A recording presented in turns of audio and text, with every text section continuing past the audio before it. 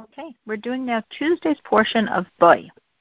Now, we have in Boy the last 3 plagues. 7 of them were in the previous portion of the Era. And now, on Monday, we just finished the second to last plague. Of course, building in intensity, this was a plague of darkness, where, of course, the first 3 days were so dark one couldn't see, and the last 3 days were so dark one couldn't even move. The darkness froze them. It was so tangible, the darkness. So at this point, Pharaoh's wants to give in. He said the first 5 plagues, so they were horrific blows, but Pharaoh was so stubborn. Stubborn means non-intellect, non-rational, that he hardened his own heart and wouldn't give in to God. And these last 5 plagues, God hardened his heart to truly crack, smash the evil of Egypt. And as in a shell, of let's say a nut, you crack the shell and the fruit could be extracted, because within Egypt were enormous godly pieces of energy, godly sparks trapped by the shell of the evil. So we're going to smash the shell, and then out of the shards, going to utilize all this enormous godly energy. So they've just finished the 9th plague. They're in chapter 10, verse 24. Pharaoh summoned Moses and said, "Go, serve God. Only your flock and your cattle shall stay put. Even your children may go with you." Because we've seen a progression here. First he said, no one's going. Then he said, okay, just the men, because you claim, what Moses kept saying is we're going to serve God. So, well, only the men serve, so obviously the women and the children are staying behind. And Moses said, no, that's a very famous statement that we quote frequently. We're going with our sons and our daughters, our wives. Every Jew is going. So Pharaoh said, no way, nothing doing. If everybody wants to leave, this is not just to serve God, this is a great escape route. No.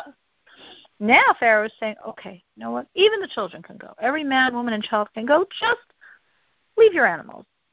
As if this should be the collateral, the guarantor, you're actually coming back.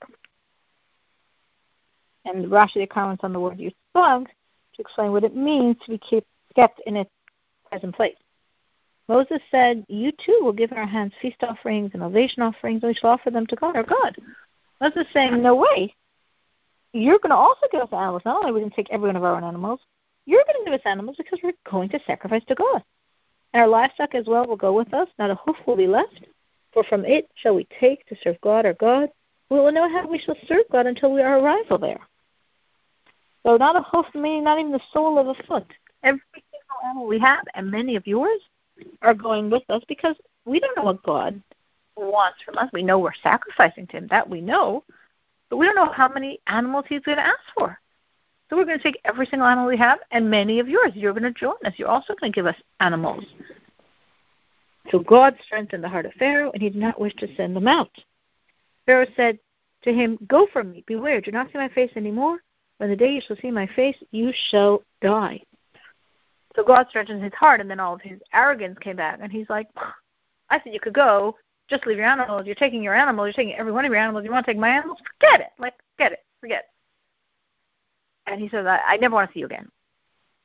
Which, spiritually speaking, on the day you'll see my face, you'll die, is because really, truly, Pharaoh, in his inner core, not him, he was a wicked, evil human. But the inner core from which evolved, ultimately, this very wicked, very evil human was a very high, intense level of godly energy. So godly that to see it exposed truly could cause the death to one seeing the godliness like Moses. And on a simple literal plane, he's saying, I never want to see you again. Don't ever come back here again. And Moses responds, Moses said, true have you spoken, I shall never see your face again.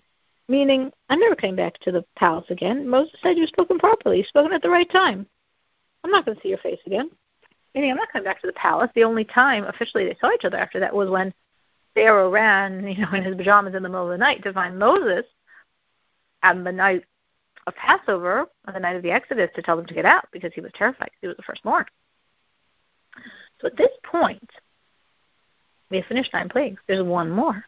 God always gave Pharaoh a warning. And for him to give the warning, Moses has to have the prophecy from God, and then Moses and Aaron come to the palace and go over this prophecy to Pharaoh. But Pharaoh said, I don't want to see you again. And Moses said, fine, no problem, I'm not coming. You'll find me, I'm not coming to you. But God has to give Pharaoh the warning. So therefore, God at this point, in the house of Pharaoh, in Egypt, a place full of idolatry, in the palace, more idolatry, next to Pharaoh, absolute evil incarnate, God gives Moses prophecy, which he's never done until this time. Even for any prophecy, he would actually leave the whole city because it was such evil. Like, well, how or why will God expose himself in such a place of evil and idolatry? But if God wants, of course, he can do anything. And God's like, okay, well, I'm going to talk to you, Moses, right here, because right now you need to warn Pharaoh about the next plague, because you're not coming back to the palace. Pharaoh's going to find you. You're not going to come to him. So at this point in the palace, God said to Moses, one more plague shall I bring upon Pharaoh and upon Egypt. After that he shall send you forth from here.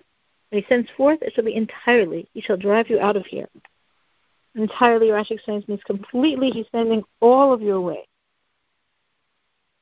So God is now going to give him this prophecy, which he's right now going to relay to Pharaoh, the warning over the 10th and final plague. We're up to the 10th one, the striking of the firstborn. But God says, right, and this is so important, right at this moment he's going to say also this, okay, we're going to strike the firstborn, you're going to leave, and please speak in the ears of the people, let each man request of his fellow, and each woman from her fellow, silver vessels and gold vessels. Which means, and God says here, please meaning I'm requesting of you, I'm asking you to do this because I need a favor of you, so to speak. I gave Abraham a prophecy, a promise. His children will be afflicted. That was definitely fulfilled. And afterwards they'll leave with great wealth. But I've got to make sure that's fulfilled as well. So I'm going to give the great news in the eyes of all the Egyptians. And therefore, right now, I want those Jews to go around, and they sort of scouted things out during the plague of darkness to know who had what and where, and to ask all of these Egyptians for their items as part of, give it to me, I'm going, I'm serving God, and your stuff is going to be with us as we serve God. It'll be part of the service. And God's going to make another miracle, that the Egyptians will like the Jews, the miracle, and want to help the Jews, and want to give the Jews their things, and want their things to be part of the service of God, which sounds very, very bizarre.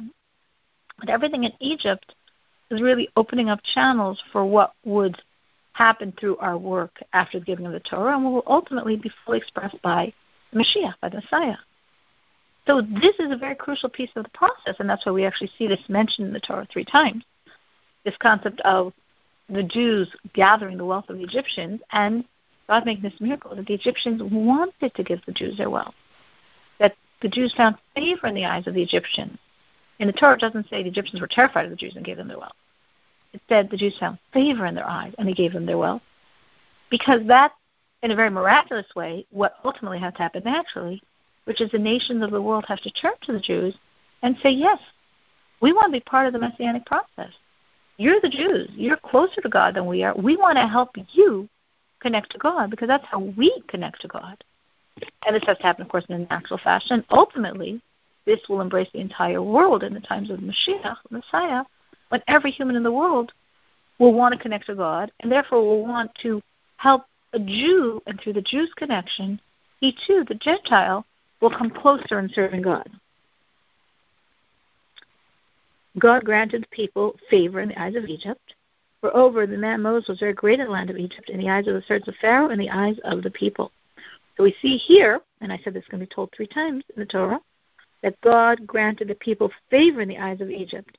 So the Egyptians, superimposed on them, were favorable to the Jews, held Moses in great esteem, and everyone wanted to give their possessions to be part of serving God. Again, here it was a miracle. But after the giving of the Torah, through our work and serving God, the world and the Gentiles that express the world far more than the Jews do will turn to the Jews and want to help the Jews, which expresses the world revealing God and wanting to come close to God and serving God, which is, of course, the movement toward the Messiah.